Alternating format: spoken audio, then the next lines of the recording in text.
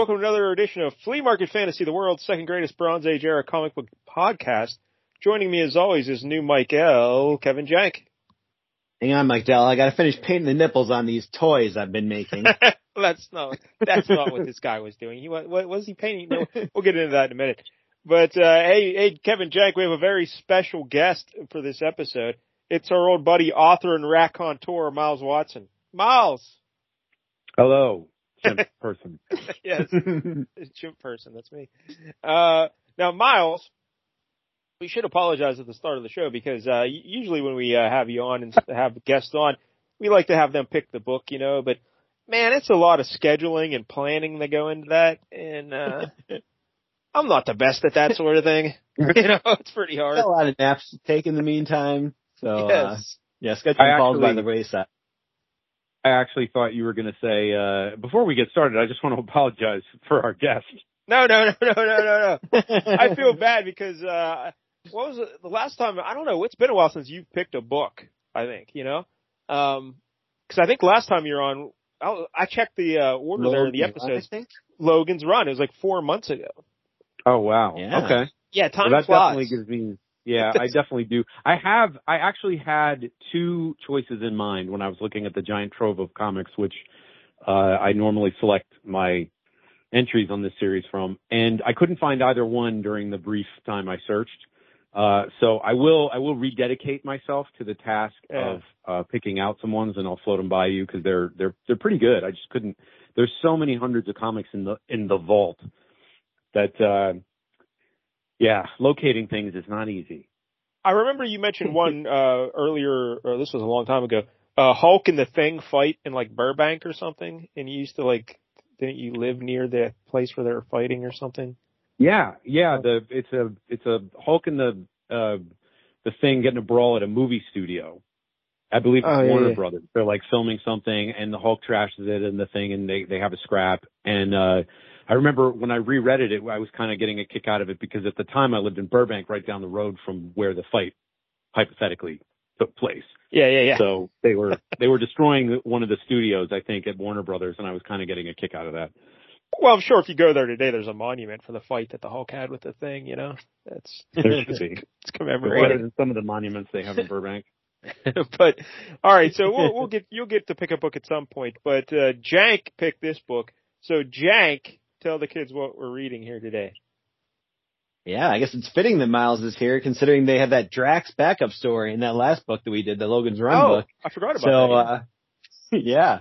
So we're going to be keeping the Guardians of the Galaxy theme going by looking at Rocket Raccoon, #1, the first of a 4-issue limited series from 1985. Yeah, and last week, Jake, I was adamant that I never knew this existed or anything. But then the more I looked at it, like the image of Rocket Raccoon, he wears these big green gloves. I'm like, oh yeah, I've seen this before now. This is starting to, starting to remember this image. But I still never read this series or anything, or really knew this series existed. But I do recall seeing Rocket Raccoon with the green gloves and the gun and everything. So that's interesting. But Miles, are you a fan of Rocket Raccoon in the Guardians of the Galaxy? Well, when I saw the film, I did think the character was entertaining in terms of like that rant he goes on where he's like talking about how he was a normal raccoon and then one day he was like operated on. And it was actually kind of a gruesome speech that he gives where he's like, he's a freak and there's no one like him in the whole galaxy and he hates himself. And I was like, wow, this movie is taking a turn for the dark. It's like they took a page right out of my autobiography. Reading this biography of Mike Dell. He woke up. He didn't know where he was. I don't feel like I'm the only one like myself in this whole fucking place. But all right, yeah. But yeah, Rocket Raccoon. Bradley Cooper does the voice, right? Yeah.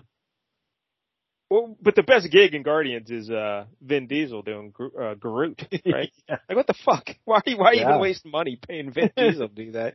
Just get some guy off the street. That was literally the one role. That was the role he was born to play. I suppose. Did he actually bring him in to record new I Am Groots each time at this point, or are they just recycling and still have to pay him? I don't know, but it's a good gig. Yeah, the reason Jank picked it for this week is, of course, the new Guardians will be coming out maybe by the time this show airs. I don't know. Yeah. I believe as we're recording, it is being shown in theaters right now. Yeah, see, this is my whole fake radio history of all the many, many years I've done fake radio. It's always been live, we just record it and then put it out and who cares. But this Mike L character, when he started this show, he's like, no, we got to plan ahead. We got to pre-record. And so everything gets confusing, but Mike L's not even here anymore. We should just record it live and fucking get it out there or whatever. But, anyway. Yeah. Good. Yeah. But, so the new movie's coming out. Miles, will you, watch the new movie? I only saw the first one. I never saw the second one. So really, I was not. It held my interest, the first one, when I watched it, but it didn't I didn't connect with it the way a lot of fans did. Like a lot of people who saw the film really loved it and they were like super hyped and excited and they thought it was like this great movie. And I would have been happy to feel that way about it, but I was just kind of like, I saw it, I kind of forgot about it. Like it didn't resonate with me personally. I kind of wish it had, but I really liked the first one. I think it was also part of the thing was when it was announced that they were making Guardians movie, people thought, oh, this is going to be terrible. I know that's what I thought. I'm like, this is going to be fucking awful. Yeah. And then you get in there and it's like completely different than any other Marvel movie, like the music and the comedy. And it's like, oh, well, this is completely unique. Even the trailers made that pretty clear. So it was like people were actually getting hyped before it even came out because the trailer was great. Like this is like, oh, this looks like a lot of fun. Yeah, so I really enjoyed the first one. The second one was pretty good. I only saw the second one the one time. But I think I saw it probably like 5 or 6 times in theaters. In theaters. That was back when I was going all the time. So yeah, that's a lot of quesadillas. Yeah, wow, 5 or 6 times in theaters.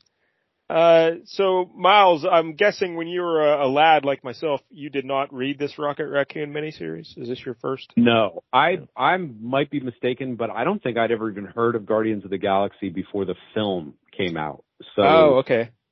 I can guarantee we did not have any in the hundreds and hundreds and hundreds of comics that me and my brother bought between us during like the 70s and the 80s and everything. I guarantee Guardians of the Galaxy was not in that. Maybe one, you know what I mean? Like maybe one copy somewhere, lying somewhere, but like I was not cognizant that universe, even that sub universe in Marvel even existed. So yeah, I wasn't familiar with like the newer team in the movies, but I kind of knew the old team. And we'll talk about that a little later as well. But, yeah, Jank, were you reading? You were obviously you were like a fetus when this came out, but in the 2000s, were you reading the Guardians books and stuff? Yeah, in the 2000s, kind of after the Annihilation, I did start reading Guardians of the Galaxy. So that was a much bigger team. Like, there was a lot of people on that team. Like it was probably like 12 to 15 people. Like it was excessive. That's ridiculous. So they kind of scaled it down for the movie. Yeah. They were like, let's have Bug from the Micronauts, like Adam Warlock will be on here. I remember Bug, just everybody. Miles, how would that be, writing a story with 12 characters or whatever? Good Lord. I mean, that's a task. I mean, I'm not saying it can't be done, but if you've ever seen the movie The Thing, the one that John Carpenter directed, the kind of all-time horror classic, he explicitly said that when he realized he had that many good actors and they all kind of, there are no like disposable characters in that story. And he said, the first time I had all the actors in a room and I realized I was going to have to shoot like 12 dudes in a room and they all have dialogue and they're all important. He's like, I almost had a nervous breakdown. He's like, I don't even know how to fucking block the scene. Like, how do I even put 12 guys or how many guys in the cast? He's like, how do I put this many guys in a room and position them that it looks natural? And he's like, I'm having a fit. I got to start killing these people as soon as possible. So, yeah, it would be daunting. Yeah, you got to thin the herd. But hey, none of those people in that room were raccoons.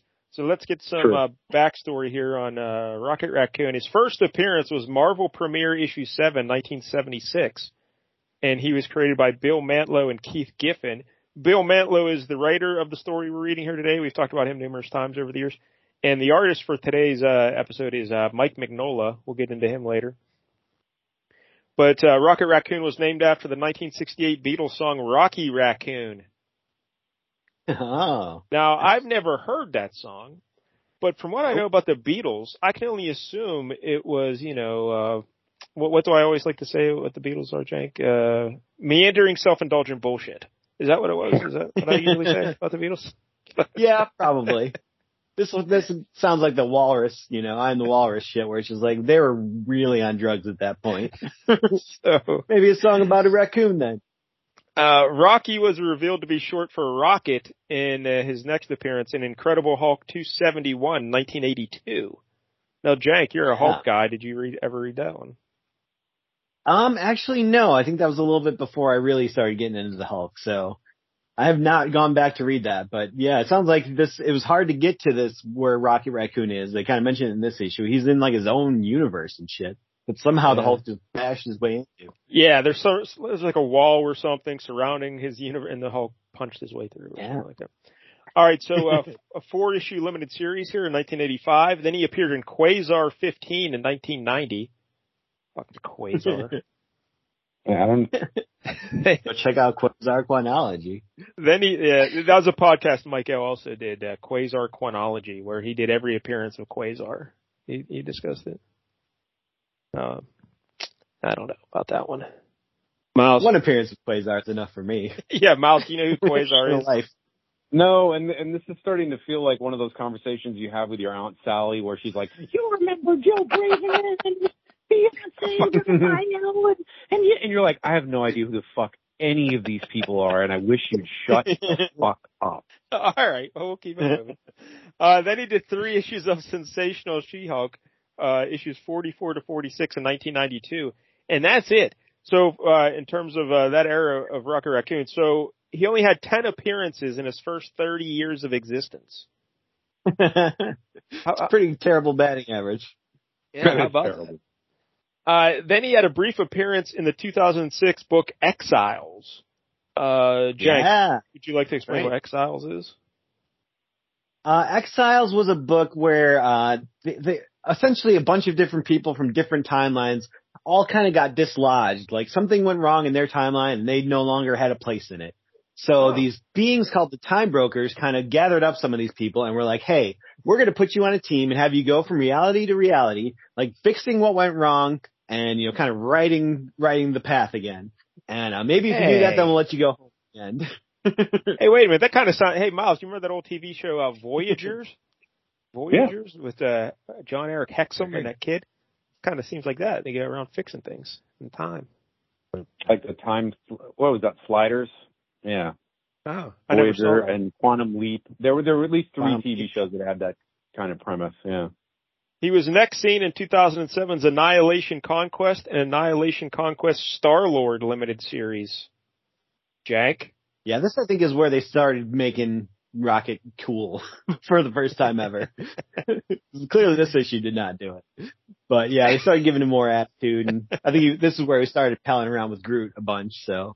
Yeah, because if you've never seen the Guardians movies, Rocket is a smartass. He's kind of like and he's like a tough guy, even though he's a little raccoon. And he can build any weapon imaginable, right? He's a marksman and a strategist and that kind of thing. But, yeah, in the book we're reading today, he's none of those things. So he's just like a scholar. He just wants to read. He enjoys scholarly pursuits. So in 2008, Guardians of the Galaxy Volume 2 was released with Rocket as a regular team member, and that series ran for 25 issues.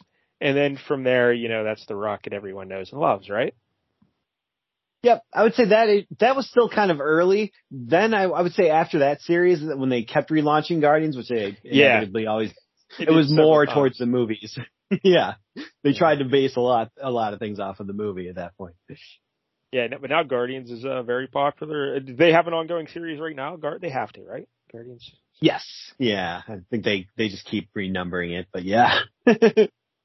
Usually goes about 12 issues and they start all over again. Hey, here's a little note I want to make sure I mention. In this book, the villains are basically killer clowns from outer space. Yes. Yep. Now, Miles, brothers must have taken some inspiration there. Have you ever seen that movie, Miles? Killer Clowns from Outer Space? In fact, it was one of the very first, along with a movie starring an orangutan with Clint Eastwood. Hey, any which way but loose.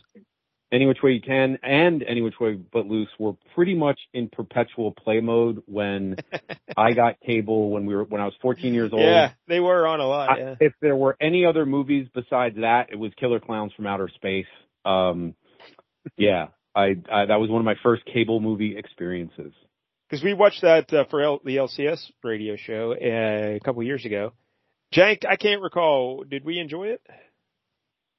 Partially. It is kind of slow, a little bit boring, but the clowns are awesome. Like, they look amazing.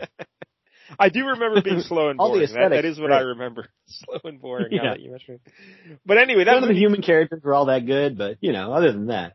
So that movie came out in 1988. So Bill Mantlo wrote, this is 85. So they just ripped off Rocket Raccoon for that movie. Could be.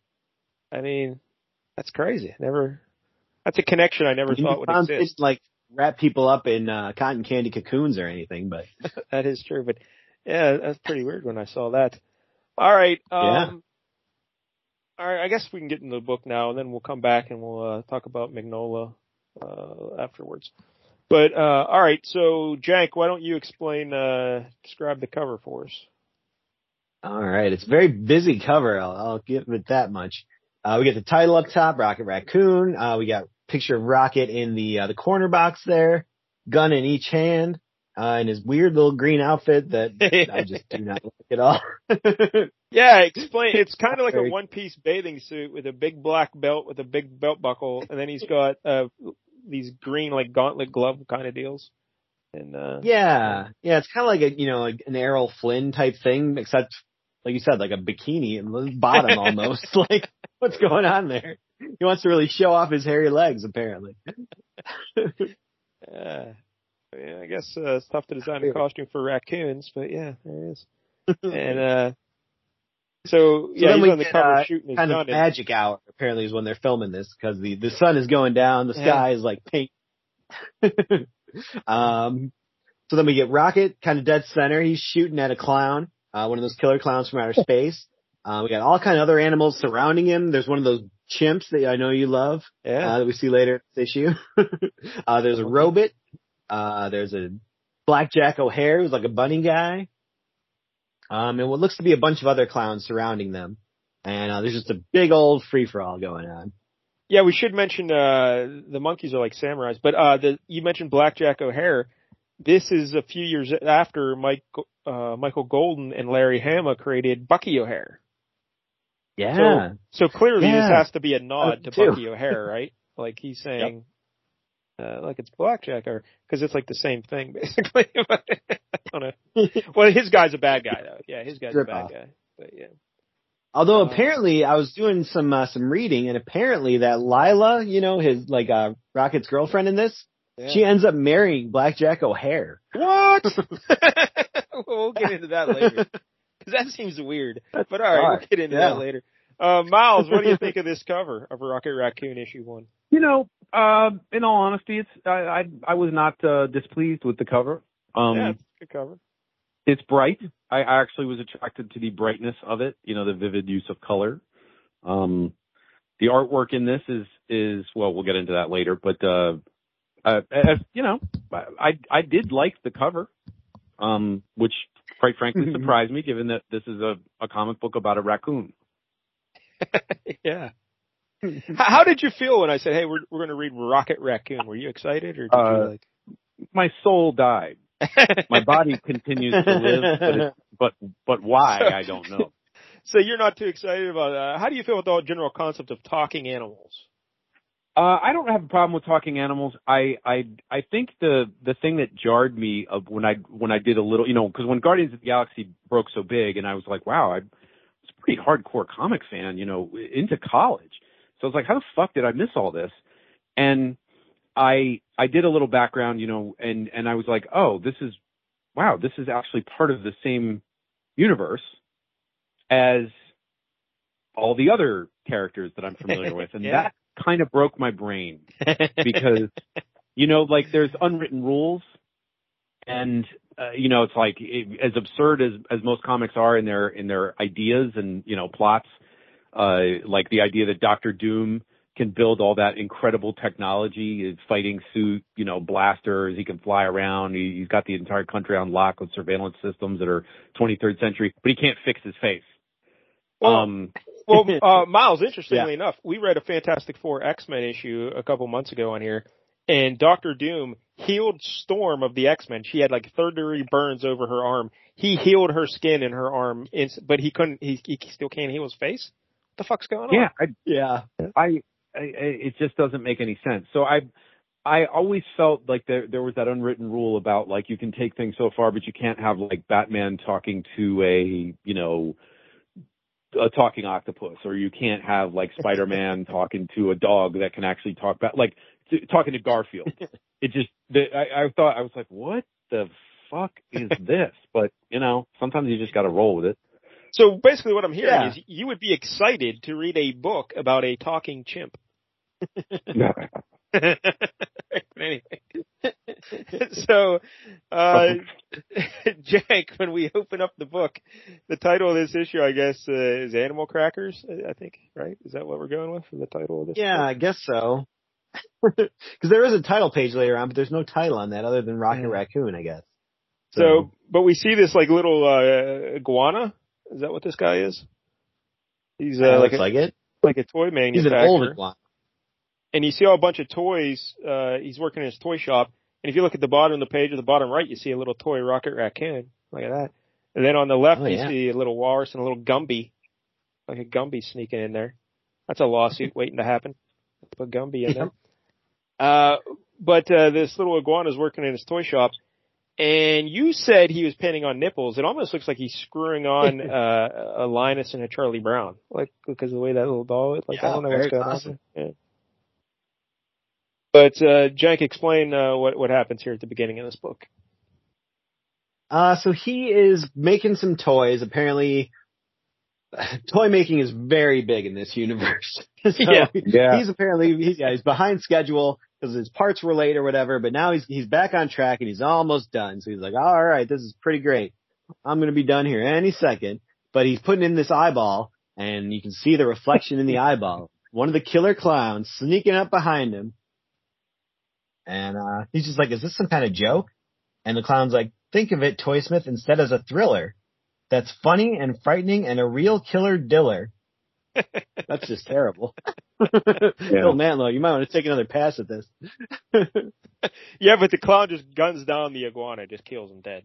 Kills him dead. And can you just consider the sentence that you just uttered? The iguana guns down the clown, kills him dead.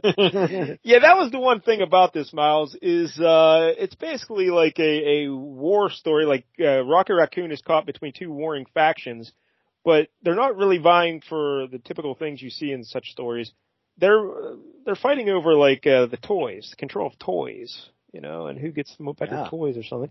How did you feel about that? To marry an otter. She is a sexy otter. Don't kid yourself. But how do you feel about a book based on a toy war, basically? I actually have zero problem with that. I mean, if you're gonna talk about the problems behind this story. I mean, this is like logic problems and shit involved in this. This is really the least of your worries. It was, but it's kind of like underwhelming from when I was reading it. I was like, I guess it's unique and it's quirky, but it's like, oh, they're fighting over toys. Right. It's what I would refer to as a low stakes conflict. You generally want your story, whatever it is, to have high stakes, whether it's an individual being saved, the princess being saved from the fucking dragon, or whether it's a Star Wars thing where we do get that later on. Galaxy. We do get that later on. Yeah. But initially, that is, in fairness, yes. Yeah, and there are stakes. It's not like it's goofy to us because it's just toys, but apparently without these toys, their whole, universe does fall into chaos and disorder. So I as think stupid as it is that they're toys, like, it is important in this story. And I think Mantlo is clearly trying to make like he's saying, hey, this is our world here, that without our distractions and our stupid commentary toys, on religion. Yeah, our world falls apart as well. I see Fair what he's going here. But it was a little weird at first, a little clunky-ish but anyway, whatever. Jank, you mentioned it's also a comment on religion and stuff because apparently there's I don't know, something called the loonies, like a Yep. how would you describe it? As not a cult, but a Kind of like a cult, yeah. almost They're, like a bunch of commune. guys. I think a commune is what I was thinking of. Commune. Yeah, there you go. That's a good word for it. Yeah, but they just all walk around in straitjackets, and they're called the loonies, and apparently they're the ones who need these toys, and if they don't get their toys, then they're just gonna go completely insane, and, the universe falls apart. Yeah, so he's clearly commenting on society here, right? He's like, Yeah. So he's swinging for bigger things, but I don't know. We'll see if he they were very concerned with the half-world Bible, so clearly these guys are way into their quote-unquote religion of this half-world Bible. Yeah. Is that what this place is called, the Half World? Yeah, I believe so. Right. And, alright, so the killer clown is escaping the toy manufacturer's place after he murdered the iguana, but you can't sneak past the chimps. There's a bunch of chimps on guard there, and they're yelling chim chimmery, and Of course they are. they attack the clown, and the clown just starts shooting monkeys. So right away, I don't like this at all. I will not tolerate anti-monkey violence. But it also looks like my favorite part of the entire series right here. It also Hundreds looks like the of clown is on water. roller skates as well. If you see that, he's on roller skates. Yeah, so that's pretty cool. But Miles, we do not want violence against chimps. We do not want that at all. not like the line monkey see, monkey stew. No, I do not like it. I do not like it whatsoever. But the killer clown, he murders all these monkeys and he escapes. And but Jank now, hey, they send in the big guns now. Blackjack O'Hare. Yeah. And his and army his of bunny rabbits. brigade. Yeah. Filthy rabbits. And they fuck the clown up. They just murder the clown. Yep. So, just to recap. Turns out the clown's a dirty robot. Yeah, filthy ribbit. So we're want to get down with the clown. So we're like, someone had to say it. So we're like 4 pages into this book. We've seen a clown murder an iguana, a clown murder some chimps, and then some bunnies murder a clown. I can't believe I'm sober doing this show. A lot to keep track of. It is a lot to keep track of. That's why I wanted to pick issue 1 for this series, because otherwise it would just be like jumping into Game of Thrones at the end of season 1 or something and trying to be like, I don't know who these people are, what they're doing. Yeah. Alright, so now we cut away from that horrific scene and we get to some idyllic looking paradise, a waterfall, a bunch of trees and whatnot, a little lagoon, and we see Rocket Raccoon, and he's smoking a pipe and he's doing his scholarly research. But yeah, his girlfriend wants to go swimming, but he's just like, nope, I'm busy trying to read this Bible that I can't even read because it's not in a language I understand. Now let me ask you this, because Rocket Raccoon is a raccoon, and he's dressed, he's wearing clothing here. Now we see his girlfriend, she's an otter, and she is wearing clothing as well. And then she just loses her clothing. And we see her completely in all her otter glory, just standing there. That's right. This is a little racy, no? I mean, what are we doing here? Well, the more disturbing thing is when I was trying to look up, whatever happened to Lila in the comics, there was like, one of the things that was popping up was like, Lila and Rocket fan fiction. I'm like, what? Oh, no. No. Miles, please tell me you've never written Lila and Rocket fan fiction, because you're very well. Not before today. I haven't, but I'm not going to lie. Inspired. I just all I could think of was how Twilight got started, and my fingers just raced for the typewriter keys. But I was taken aback when you see the little otter get naked. Technically, hey, what are we doing? Yeah, put a bikini on. Like, if I'm not mistaken, isn't there like a whole porn subset thing about like? Oh yeah, if you're mistaken, dinosaurs? you don't know. Yeah, okay, Miles, sure, you don't know. Yeah. Well, I If could you look can it up imagine on it, Amazon there's right a now. porn category for it. Yeah. I did find that disturbing. That there's apparently people that actually actively fantasize about being fucked by like velociraptors, which Oh, wow. That's weird. I just don't. That is a little That strange. does not Yeah. compute. Obviously, if you're going to fuck a dinosaur, you go with the spitter, the Dilophosaurus. Jank knows his Obviously. dinosaurs. Yeah. All right, your name let's down get for a back. Let's special get list. back to the big issue here, the naked otter. And she jumps in the water and she starts swimming around. And there's also a walrus here. Now, this walrus is the otter's. Wait, I was a little confused. Uncle, I think. Yeah. Yeah, I don't thought know. it said uncle. That's what I thought. But I don't as know well. how that happens. Yeah, I don't know how a walrus can be the uncle of an otter, but I guess we're just going to go with it. I don't know. But at least the walrus isn't creepy because like Rocket jumps in and he's swimming around with his girlfriend. And they're like, "Hey, you want to join us, Uncle?" And he's like, "No, that doesn't sound appropriate. Like, you guys are like fooling around in the water there. You probably don't want your uncle joining in." But at least Rocket kept his bathing suit on the whole time. You know, he's a gentleman. But he's got frolicking with his naked girlfriend there. But the walrus goes over and he screws in tusks. He has like a bunch of tusks he can screw into his mouth.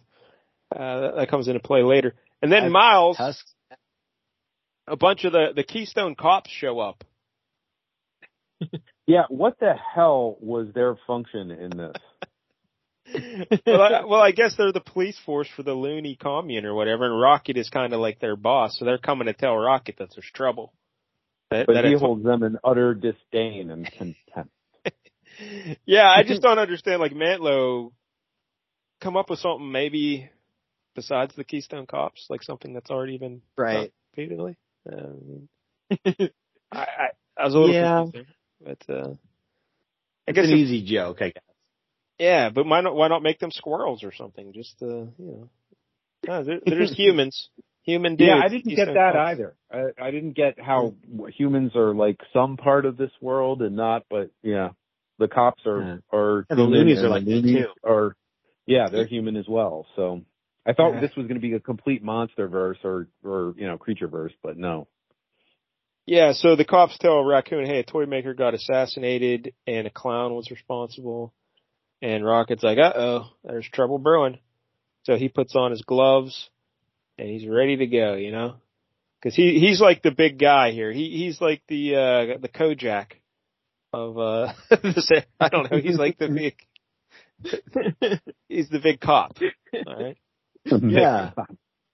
Well, Sheriff, we're going to go out and beat people who don't look like us today. No. But Rocket is very scholarly, so maybe he's the Quincy of this. Oh yeah, there you go. He's going to investigate Quincy these crimes. Finally, a cool reference to mitigate all these stupid Chimp and Alf references. Thank God. But that book that Rocket was studying there at the lagoon or whatever, it was the Bible, right? So he has to return the Bible to the loony church. Yep. And so he takes it back, and we see all the guys in straitjackets, and they do some bizarre ritual where they all tie each other's straitjackets up. But then the last guy in line goes nuts because no one can tie his up, and it's fucking weird, man. I don't know what's going on here. I think you just form a circle. Yeah. And then they can, Jank just solved the maybe problem. just don't do a straight line. Yeah. I should be king of this world. Got all the answers. But what if you're like an 8-year-old kid who bought this book because you're like, oh, look, a raccoon. And then like you're reading this, like, what the fuck is going on in this goddamn book? Yeah. They're called the Good Humor Men. Yeah, that's right. The good, like the ice cream. The Earth reference there. Yeah. That was a throwback to my childhood. Yeah. That was, well, my nephews are very little. I think they had, I used to get them Incredible Hulk and Spider-Man ice cream bars made by Good Humor. Yeah, those were great. Yeah. The gumball eyes. Yeah, that's exactly right. Yeah. Yep. It's a good time. But they didn't have a Rocket Raccoon one.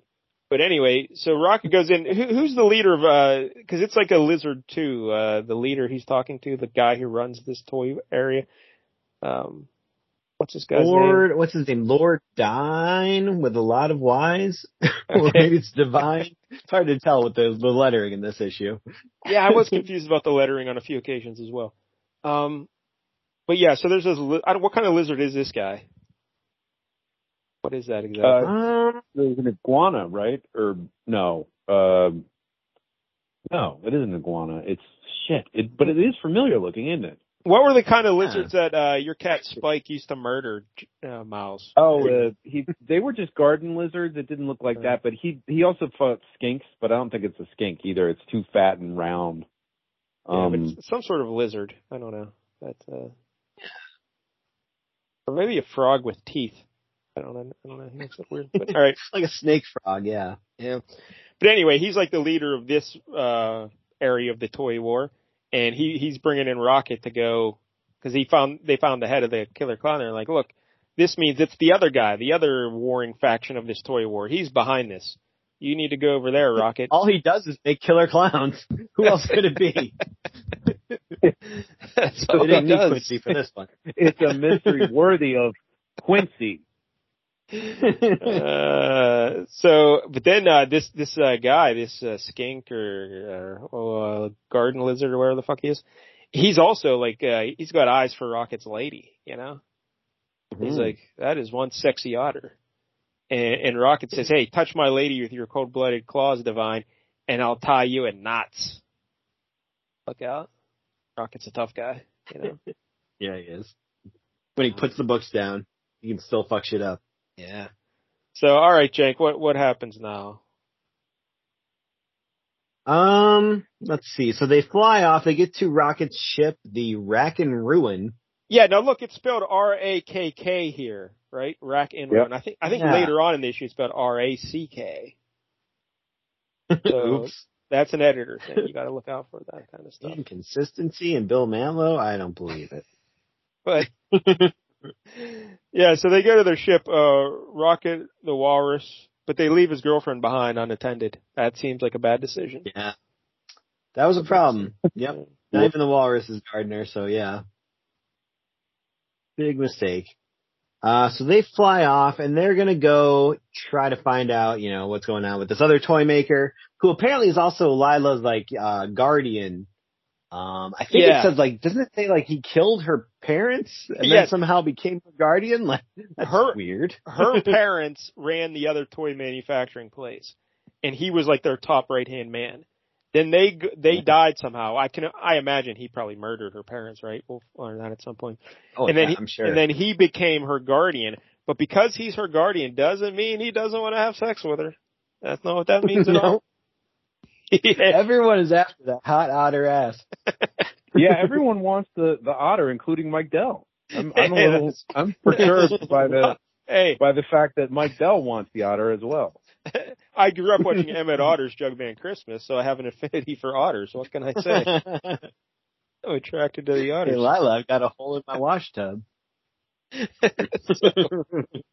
So yeah, he's going over there to it's called Mayhem Mechanics. Judson Jake's proprietor. That's the name of the other toy manufacturer. Mayhem Mechanics. Easier, I guess. Hey, look, they have a little rat with a gun. If you look at the next page, this little rat looks like a badass. He's got a grenade on his belt, and he's standing on a bunch of rivets. Man. Oh yeah. You probably kick Rocket's ass. I know. That would be a good fight. So while he's going to investigate this, what's his name? Judson Jakes. Judson Jakes. All right, so that's Layla's guardian. So while Raccoon's going to talk to that fella, back at the other place. Hey, Miles, look at this lizard now. He looks like he has a scarf like Doctor Who or something. He does have a scarf like Doctor Who, and it's so much like the scarf from Doctor Who, I can't believe that it's a coincidence. Yeah. Conspiracy theorist that I am. But so this guy that sent Rocket on his mission, now he pulls over his buddy Blackjack O'Hare, that bunny, that killer bunny guy, and he's like, hey, Blackjack, now that Rocket's out of the picture here, I think it's time I get to make sweet, sweet love to that otter, So why don't you go kidnap that otter for me? There was a cool detail here I liked where like they took the entire panel, like the last panel, and then put it on the view screen in this scene here, including like the narration boxes and everything. That was cool. The dialogue bubbles. Like that was fun. Yeah, it was. It's kind of like when someone on TV is watching themselves on TV. It's like, I can go all the way in there. Yeah. So Blackjack O'Hare goes to kidnap Layla the otter, and Layla the otter is just hanging around, I don't know, with all the loonies, and she sees a turtle, or some turtle guy with a sheet pulled over his head. Miles, were you excited that we get a turtle now in this story? I was, at this point, I just was like, fucking bring it on, man. When are we going to have that character, like the shark-headed character that somehow is like a land shark? Are we going to have, Oh, yeah. I mean, or a lone are shark. there really any rules? I mean, we've got robot clowns. We've got the otter slut. We've got, hey, how dare you? That's my beloved Layla. How dare you? That filthy abomination of a harlot. Yeah, like they're doing a whole lot in this book, man. You may want to just narrow the focus a little bit. Maybe narrow it up a little bit. But, you want to add more characters later on, you can, but yeah, there's it's a lot for one issue. So, Miles, do you remember who this turtle is or what he does? I think he's some sort of a researcher, right? He also enjoys scholarly research, I believe. Yeah, he's like the Rupert Giles, or he seems to be like the brain, the scholar. I don't know who Rupert Giles is. Should I just pretend I do? Yes. Okay. Cool. As Buffy's watcher on Buffy. Oh, okay. All right. That makes sense. Because I knew it had to be something weird, because it was a reference that Jank clearly got right away, and I did not get. Yep. So the only thing that really does all the research. The two arch enemies of Miles Watson and Kevin Jank is Buffy the Vampire Slayer. That's the one common ground they have. So I will say this. Yep. The Rupert Giles character is based on pretty much every Hammer horror, tweed-clad British guy who knew, who was consulted. How do we defeat the mummy? Well, according to legend. Oh, okay. So, like, that's what. Hence my reference. All right, I get it now. But yeah, this turtle guy, he wants to like steal the Bible, right? He turns out to be. He's apparently the only one who can actually read it. Because like this Bible, no one can understand it. Like there's a code in it or something, and they're all trying to like decipher it. Is that what's going on, right? Something like that. Yeah, nobody like speaks that language anymore or whatever. So, but he apparently still does. So he's like the only one who can actually read it. So he replaces it with like a decoy and takes the book. Yeah. And Layla kind of recognizes him, and she goes to track him down because she hates this turtle. I can't remember what was the connection. I read this a while ago. What was the connection with the turtle? I think just because stealing the book will kind of like not having toys. It'll throw the whole universe into balance or out of balance. Yeah, dogs and cats living together. I should have loved my beloved Rocket, but there's no time for that. Pico is the name of the turtle. Pico would be long gone by the time Rocket arrived. So Layla just takes up a gun. She's packing heat. Yeah. And she's going after him. But when she's tracking down the turtle, she gets snagged out of the shadows by Blackjack O'Hare. I like the sequence of panels here of her walking with the gun. She gets grabbed, and the final panel is just a gun on a solid black background. She's abducted now, so that's pretty good. It's like the movie Taken. Yeah, kind of. But now we get the big stakes here because Rocket's got to get his lady love. We got to protect his lady love from that evil guy, the Doctor Who lizard. All right, all the evil guys. So now we come back to Rocket's ship with that walrus guy, and all the killer clowns are coming after them now. And there's a giant nutcracker as well. Yeah. A giant nutcracker. I guess that's a nutcracker. Yeah, sure. It doesn't look like a nutcracker, but... No, it's more like, I don't know, some weird surgical tool. So then Rocket goes out of his ship, and he's got little like rocket skates on, and he's flying around with just his shoes. And there's a good panel of him looking all freaked out. because now he sees a bunch of killer clowns and like zombie bears and lions and shit coming at him. And yeah, this Jasper Jakes guy or Judson Jakes. He's like a mole. Is that what he is? Yeah. Yeah, I would say so. I can recognize my animals. Don't fuck with me and animals, Miles Watson. Is it a mole? Is that what he is? I think. I don't know. It looks like a mole. Yeah, I think so. So there's a big mole, though. There's like a big fight now, and Rocket Raccoon's like shooting him with his rocket skates as well as his gun. That's a pretty cool little move he's doing there. And yeah, I don't know. How'd you feel about this fight scene, Miles Watson? He certainly doesn't seem to be overly challenged by the Psycho Circus. Is that the? I forgot. Yeah, the Psycho Circus. Yeah, he's fighting a Kiss song. It's yeah, he fucks them up. These clowns and various things are really not that great, although they are very effective against chimps. They don't seem to be. Hey, I'm just telling it like it is, man. Yeah, I know. I can't really argue. You are correct. That's a factual statement. They did fuck up the chimps. But as far as anybody else goes, they seem pretty fucking helpless. I mean, I don't know what else to say on that score. And Rocket's walrus buddy screws in some new tusks, and these are like laser guns. Yeah. Well, even before that, he had one tusk that was like a wrench. Yeah. It's pretty cool. Hey, you know who my favorite walrus is? Chumley from Tennessee Tuxedo. Let's take a moment to remember Chumley. He was great. Moment of silence for Chumley. For Chumley. Godspeed, Chumley. All right, so the fight rages on, and then eventually Rocket talks to Jasper, the little mole there, and he says, "Until Lord Divine lies dead, and your lovely Lila becomes my bride, thus making her fortune mine." Man, everyone wants this otter. And yeah. What am I missing? Should I start dating otters? Because I will. Yeah, he will. And then Rocket's like, "Lila, marry you? You're mad, mole." Yeah, so he is a mole. Well, yeah, there we go. Confirmation. and the mole guy, he just says, "Too true, too true." Yeah, he accepts that he's mad, and he's not mad at it at all. He's like, "Yeah, I am mad. Deal with it." But now, Jank, that Pico, the turtle guy, shows up. And yeah. What is he? He's like, "I ain't taking your shit anymore." Does he also want to fuck Lila?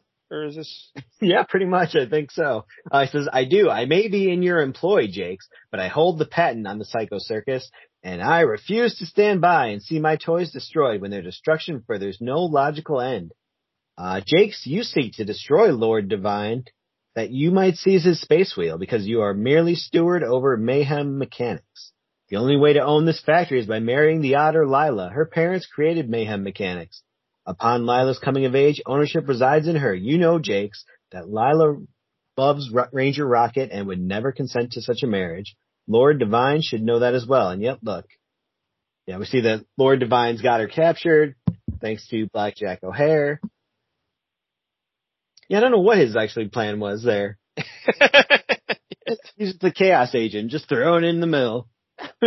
Yeah, also, Jack, I would have appreciated show you that they have if you would have read it in the voice of Turner D. Century.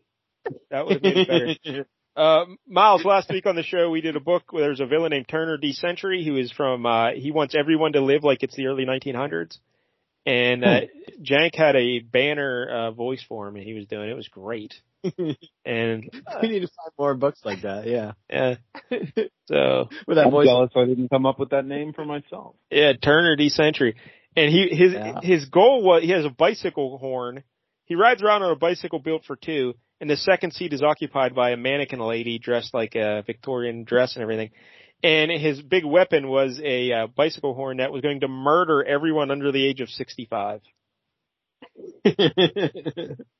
So, despite the fact that he himself, 40. Yeah, tops, 40 tops. Did he understand the world he was going to create with that, or no? Yeah, he just wanted he liked the old people because they could appreciate the old traditional ways. But those young whippersnappers under 65, they stink.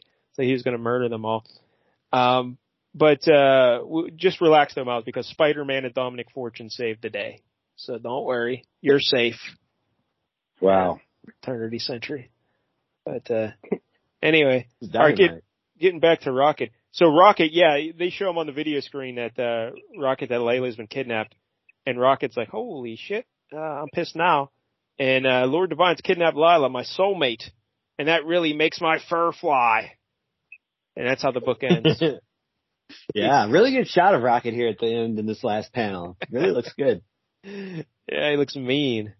So, Miles Watson, how do you feel? Oh, next issue, the Mask of the Red Breath. I think that was what broke my will to continue at that point when I looked down at that and I'm like, a deep soul groan emitted from my chest. So, Miles Watson, how do you feel about the writing here by Bill Mantlo? Hey, I think now that we mention it, I think Mantlo, for you, Miles, if you remember, we did the Micronauts, right? Weren't you here for the Micronauts? Yeah, I think that was my idea, wasn't it? Yeah. Because I grew up with them. Yeah, and Bill Mantlo wrote that issue, so if you remember that. And I thought we kind of enjoyed that book. So I did think Micronauts was pretty good now that I remember it. I mean, it was a little, it's offbeat to say the least. And he definitely, like, overflows. He's very committed to his world building, his creative surround. Like, yeah. his stories seem to overflow with ideas, sometimes to the point of, like, dude, like, turn the tap off. Like it's just a fucking comic book. You're not writing Dune. Take it down about 15% over there, Mantlo, you know? Just take it down. Yeah. I mean, I appreciate people with overflowing imaginations. I respect that. But, like, sometimes you got to rein it in. I mean, like, especially in a format as rigid and sort of disciplined as a comic book is, where you have limited number of panels, limited number of words, you know, very high concept. And I did kind of respect that, even though this comic is clearly absurd and ridiculous from just the very name of it is fucking absurd. There's definitely a commitment to some world building here. Yeah. Yeah. And there's definitely, as you pointed out, and I think this escaped me because I'm so literal minded, initially, there's obviously some very heavy societal satire going on here, as well. So a lot of times animals are used in allegory, you know, like Animal Farm would be the most classic example, of that. So I guess that softened my attitude a little bit towards this absurdity, in that, but I did find it a bit painful to, you know, dancing lunatics, sexy otters, fucking robot clowns. I did sort of feel as if somebody had done a shit ton of drugs before they did this. And I mean those old 1972 blotter acid style drugs. Yeah, Jake, there's a lot of creativity here, a lot of good ideas, but like we said, maybe focus a little bit more, slim it down there, the focus. But what do you think overall, Jack? Yeah, I would have to agree. There's a lot of ideas here, which is probably a little too much for a 4-issue limited series. Maybe this was going to be an ongoing thing. You could start setting up some of those breadcrumbs and they'll pay off later. But yeah, it was a lot. That's for sure. This definitely, I could see why this never really caught on and why this version of Rocket never really went anywhere, because it's a lot to take in, and even the character himself is not that interesting, at least not in this issue. So yeah, that's a good point. I think would it be better if they simplified things and forgot about all the toy crap? Because really, you have the two factions in the toy war, but really they're fighting over the otter. You know, why not just streamline things? Maybe forget all the loony stuff and the toys, and just focus on a little story about this princess who's kidnapped. And I mean, I guess it does make sense because they just, you know, it would be weirder, I guess, in a way that they were all just fighting over this otter just because she's so hot and they want to bang an otter. Well, at least it makes more sense as everyone does in marriage. Like, yeah. they're doing it for power. Well, yeah, but you could have just make it the power of the kingdom or whatever, the fortune of her family or whatever, instead of, I don't know, whatever. I think the loony part was a little too much. Like, it just seemed like, why are we doing here? Let's just, I don't know. That was the part that kind of, dragged a little bit. And it was like, yeah, this is a little too much. This is kind of like, you know, those early issues of Excalibur where they just had like weird random shit that Alan Davis wanted to draw. Yes. And it's like, what's going on here? Yeah. Now that you mention it, this is very much like that aspect of Excalibur. Now that you mention it, that is a good comparison. Yeah. Also, Miles, I don't know if you're familiar with the story of Bill Mantlo, but it's a horribly tragic tale. No. He was like, how old was he when it happened, Jank? Like 38, maybe 40, somewhere around there. I don't know. But he was out. He was trying to get out. He was studying to be a lawyer and stuff. He's going to get out of comic books. He's out rollerblading, and he got hit by a car. And he's been in assisted living ever since. And that was and like he can kind of function. His brain is like fucked up, so he can kind of realize what he did as a creator, but not really. It's a very sad story. So the good thing about this, though, Rocket Raccoon stuff, though, he created this character way back in the late 70s when he first appeared, and really did nothing for the first 30 years of existence. And then the movies come out. He had to get a cut of that, right? Rocket Raccoon. He had to do a little percentage of that. I would hope so. I mean, comic books. I don't know how far we should get into this, but like if you look at the state of the comic book industry is terrible, and the non-manga comic book industry is pretty bad sales-wise, and I think a lot of that has to do with this is a very broad topic. We could perhaps have a couple episodes on in and of itself, but like basically what would be referred to today as content creators for comic books have traditionally and historically been fucked by the terrible, terrible contracts that they sign. But like if you even just look in the the guy who created Ghost Rider and what was done to him, to the point where they prevented him from even autographing Ghost Rider comics at cons that he personally didn't have any, if he didn't ink them, he wasn't allowed to autograph them, or some shit because of this lawsuit. I mean, there's a long, rich tradition of boning the artists and story, idea people in the comics world. And I think that's finally come back to haunt them in the age of the internet, where there are some parallel economies and escapes that authors can get into. But I would say that I would hope that his estate takes care of him with whatever money they've got. But I wouldn't be shocked if somebody told me, they gave him a nickel and then a shitty broken brass watch from a pawn shop, and that's what he got in return for his, because a lot of those people have the kind of Disney style rule of any idea you have when you work for us belongs to us. So you can be the most brilliant guy in the world and come up with Superman, Batman, Spider-Man, Thor, Hulk, all that. But if you do it on their watch, all of that belongs permanently to them. If you get fired, it's not yours, it's theirs. So I hope, especially that does make sense. Tragic story that, but they definitely should be paying them for that. But right, and I see why they have the logic behind it, but it's a horrific exploitation on one hand, and it's a logical business move on one hand, but it's on the other, it's a horrific exploitation of talented people who end up, with nothing, who've come up with Titanic, and now in the modern era of comics being more successful as films than they are as comics. Of those people getting fucked and watching, billions roll into corporations that had literally nothing to do with their creation. They just bought an intellectual property that belonged to a defunct company, kind of situation. So, like I said, this is a rich topic that we could go into at length, but. Well, I was able to Google things, and I should have done this before the show, but I'm not a professional. But I was Googling things. And Mantlo, here's a story from 2014 that Marvel set up a private screening for Mantlo of Guardians of the Galaxy and his caretakers and everything. And they said he loved it. He had a great time. And then there's a little paragraph here at the end. Bill was treated in an exceptionally fair manner by Marvel/Disney. And on his behalf, I can say with the utmost confidence that we are very pleased with the negotiated contract. So, and unbeknownst to all, Marvel has made incredibly generous gestures apart from this particular contract, which only pertains to the right to the character Rocket Raccoon, to assist in Bill's ongoing care and rehabilitation. So how about that? So that makes me very happy. If it's accurate, then that's very good to hear, because nothing is more disgusting than, when you hear somebody dying in poverty who came up with a great idea that makes millions for people that had nothing to do with it, didn't lift a finger, to to facilitate its existence.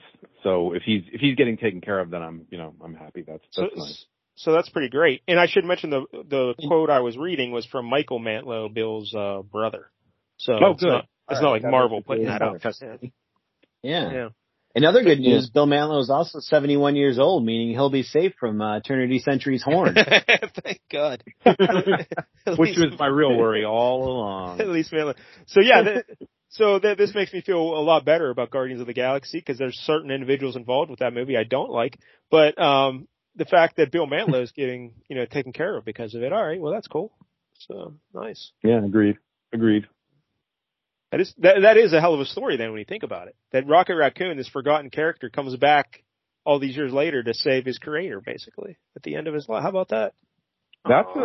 That's a very interesting way to look at it, and a very positive way to look at it. It's pretty great. It's a sometimes sort of minor character comes back to save the day. I like that.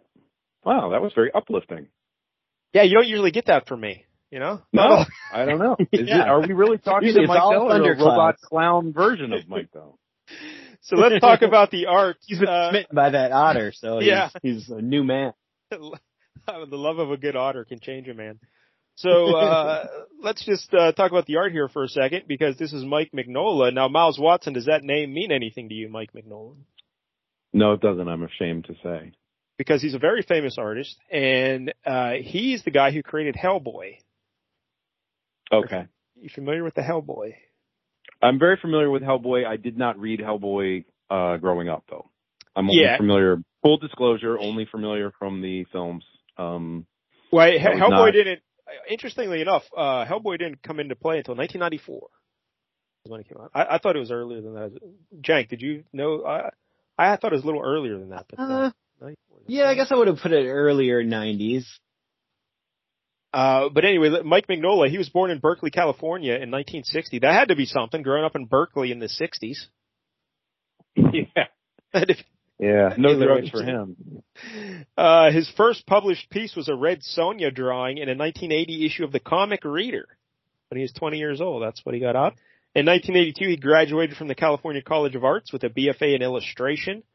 In 1983, he started working for Marvel as an inker on Daredevil and Power Man and Iron Fist. He started working for DC in 1987, and he drew the cover for Batman 428, Death in the Family, which I guess is kind of an iconic cover of Robin, like his face. It looks like he's dead, on the cover. Jank, you're familiar with that, I'm sure, right? Oh, yeah, absolutely. Read that a couple times. In 1989, he drew the Doctor Strange, Doctor Doom one-shot story. I think wasn't the premise of that was like they went into hell or to get Doctor Doom's mom out, get her soul out of there, from Mephisto, In 1990, he drew the Wolverine one-shot, Wolverine: The Jungle Adventure. I remember that. I had that when I was a kid. That was great. I actually have 2 copies of that because I bought it and then forgot I bought it, so I bought it again. Like years later, you bought it again, or like a week later? You bought it, like, what was the time? I think it was a couple of years later, Okay, for some reason I hadn't updated it in my database, and mistakes were made. Yeah. See, Miles Watson, this Kevin Jank fella, he has a database of all his comic books. A database, I like it. Yeah. Database. Kind of like my vault. Is it like my vault, which is the shelf in my mom's house where a bunch of comics sit in a closet? That's kind of what I have, but he has a database. Okay. And Jank, tell Miles the total number of comic books that you own. Let's see. Let me get the updated total here. Oh, it's been updated. He's purchased more books since the last time we spoke. Yep. I did go to the comic book store last weekend. And oddly enough, they were apparently on the same thread as I was, because they reprinted this whole Rocket Raccoon series as like a $7.99 reprint book. So nice. Current total 16,405. How about that? You impressed, Miles Watson? How do you store all that? It's a good question. Not very well. His apartment is like 98% comic boxes and 2% living space. Just all Like every closet is just kind of stacked with short boxes. couple of other areas in the bedroom, just wall to wall. Yeah, it's a lot. It's a lot. Kind of speechless. I'm not proud of myself. No, you should be proud of yourself. It's a life's work. In 1994, Mignola and Dark Horse published Mignola's creator-owned Hellboy: Seed of Destruction, and that's 19. And speaking of create your own stuff, we should mention that on the credits page of this here book, Rocket Raccoon, it says created by Bill Mantlo and Keith Giffen. So at least they were giving Mantlo the creator credit even back in '85, because that was rare for Marvel, right? They would rarely do that. But Alan Moore described Mignola's style as German expressionism meets Jack Kirby. And that is an incredible description. I hate Alan Moore, but that is an incredible description of his work. Now, Miles, if you're looking at his art in this issue, you're like, well, that doesn't make any sense, because that doesn't seem like it. But if you showed someone this artwork, they would never guess it's Mike Mignola. This is not how he draws now. Like, it's completely different style. No, yeah. Yeah. This was very detailed, like all kind of little tiny line work. It's vastly different. His Hellboy stuff was very sparse. Yeah, for Hellboy, it's like simple, geometrical, almost sharp angles. Lines. Yeah, it's pretty awesome. You should check it out, Miles. Google up like Mike Mignola Hellboy art or whatever. I think you'd dig it. But he was also the illustrator for Francis Ford Coppola's 1992 movie Bram Stoker's Dracula. Yeah. About that. And I don't know, anything else we should know about Mike Mignola there, Jank, that you'd like to mention? I remember him doing like occasional pinups and kind of covers for Marvel in like the late 80s. I remember there was a whole thing, like one of those annual crossovers between like the X-Men and the New Warriors and the New Mutants, I think. And he did like the covers for those that were really cool looking. They were more his style. Yeah, he never had like a singular run on anything on Marvel. You know what I mean? He did covers, one-shots, prestige format books and stuff like that. But and then after '94, his whole career is basically Hellboy, and he did other stuff, but he did a lot of Hellboy. Yeah, that's what he's for. Yeah, Hellboy. So, how did you feel about the art in this book, though, Miles Watson? Well, I can't say that it was making me jump up and down with joy. I did like some of the panels. Overall, I mean, I am normally, I feel like I'm normally kind of a pretty harsh critic of artwork on these things, or at least I think I am. Maybe I'm not, but I think of myself that way. I thought this had a bit of a slovenly kind of feel to it, but at the same time, at the same time, the absurdity of everything that's happening with clowns and all that, like there were nice touches, like when the guy sees the eyeball. Yeah. The reflection in the eyeball and he sees the clown coming. There were nice touches. Or when the raccoon destroys one of those Psycho Circus clowns with his, he uses his, foot jet, whatever that thing, he's got like jet feet, like he does like a back shot. And I did kind of think that the clown designs were sort of minimalistically cool. But was I entranced by the art? No, I was not. The colors were a little more impressive to me in the sense it was kind of a light, bright comic. Like if you look at the psycho or the crazy people in the straitjackets dancing, like there's a lot of light colors in this, yellows, whites. It's kind of a lighter, brighter type of feel, which I kind of liked. But the artwork I wasn't crazy about it. It wasn't hostile to it either. It just didn't do that much for me. Yeah, again, he's like 24 here, 2 years out of college, so yeah, he's finding his way. But yeah, if you're reading this, you're like, oh, Mike Mignola, you're not going to recognize the art. Not at all. You're not going to see Mike Mignola art here.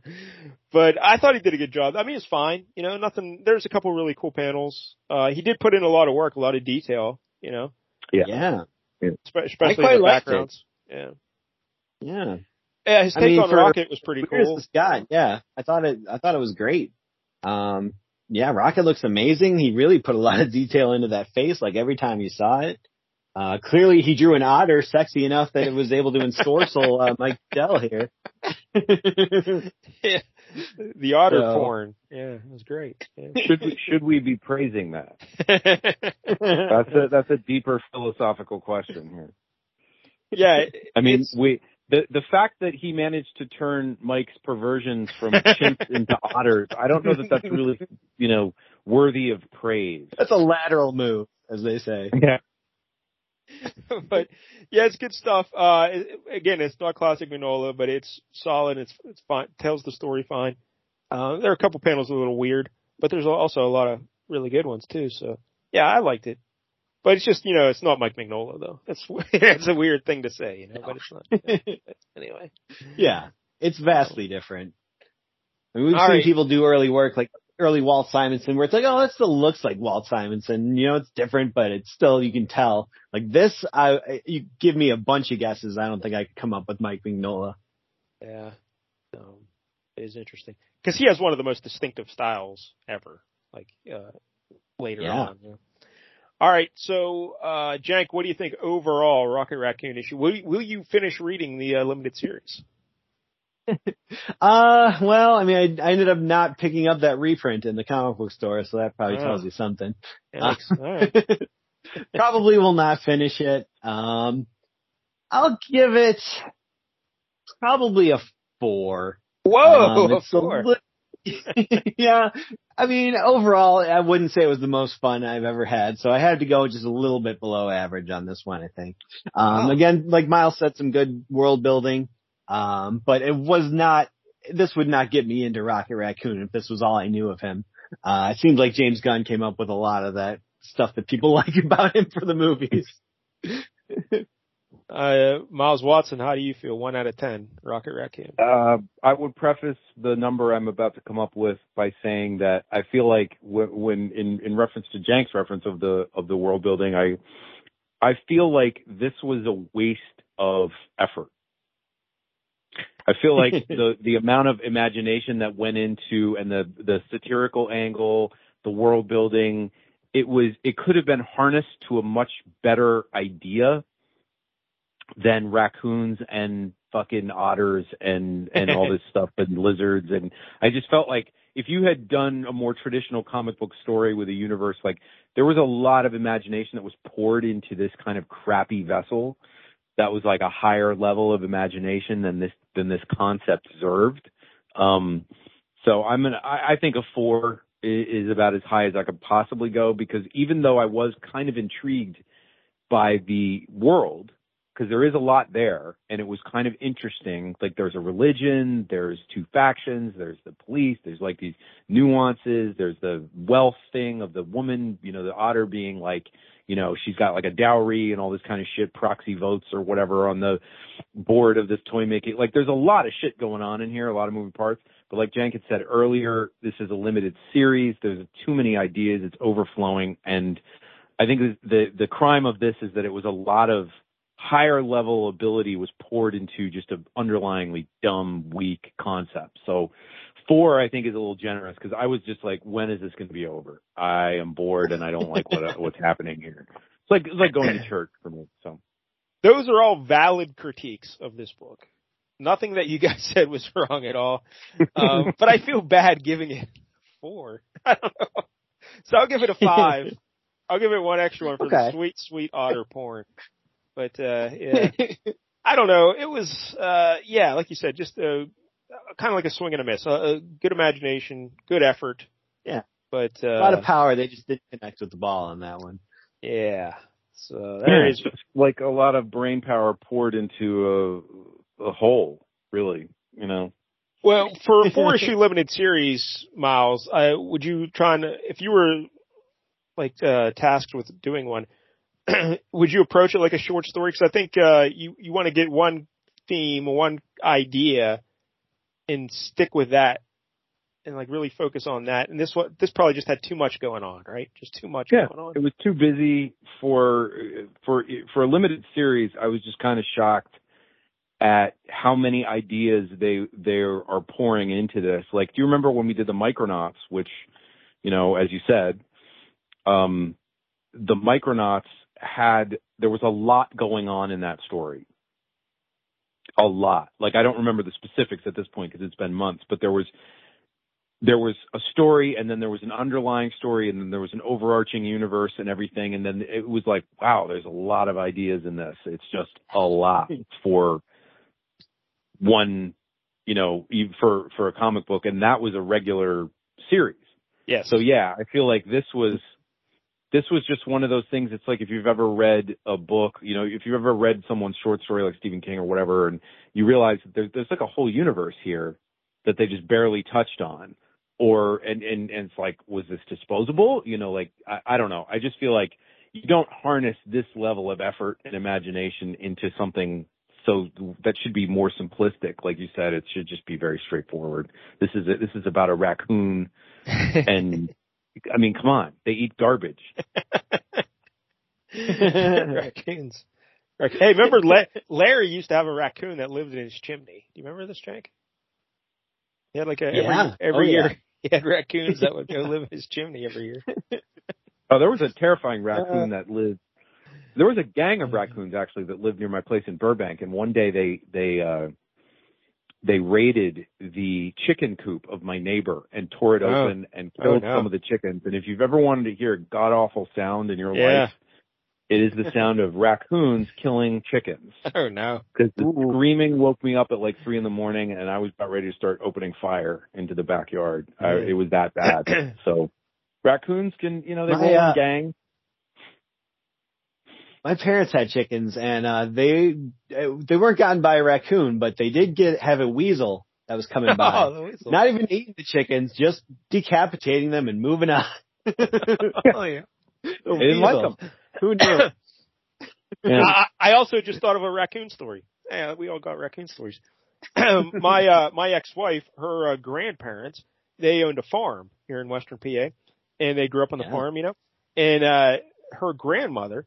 One day their grandfather's out plowing the field there, and he scooped up here's a bunch of like raccoons, little baby raccoons were like in the dirt, somehow. I don't know what they're doing. So they like basically took these raccoons in as pets. And they would come and live in the house occasionally with them, And they would tell the story that the grandfather, he would come home and he'd go upstairs to the bedroom there, and the raccoon would be in the bed, taking a nap. And he would take the raccoon and just throw him out the window. And the raccoon would just run back in and get in the house somehow. And he would just come right back upstairs. Oh, raccoons don't give a fuck, man. They're completely fearless. They just don't. Like, I remember once in my mom's house, this raccoon spread eagled itself on the screen door looking in the house. And I just wanted to take a shotgun to that son of a bitch because he was so arrogant. Like, I threw things at the door. I yelled at him and he was just looking at me like, let me in. I smell food. You let me in. I don't care about you. You're not scaring me. It was awful. I'm telling you, they're nature's gangsters.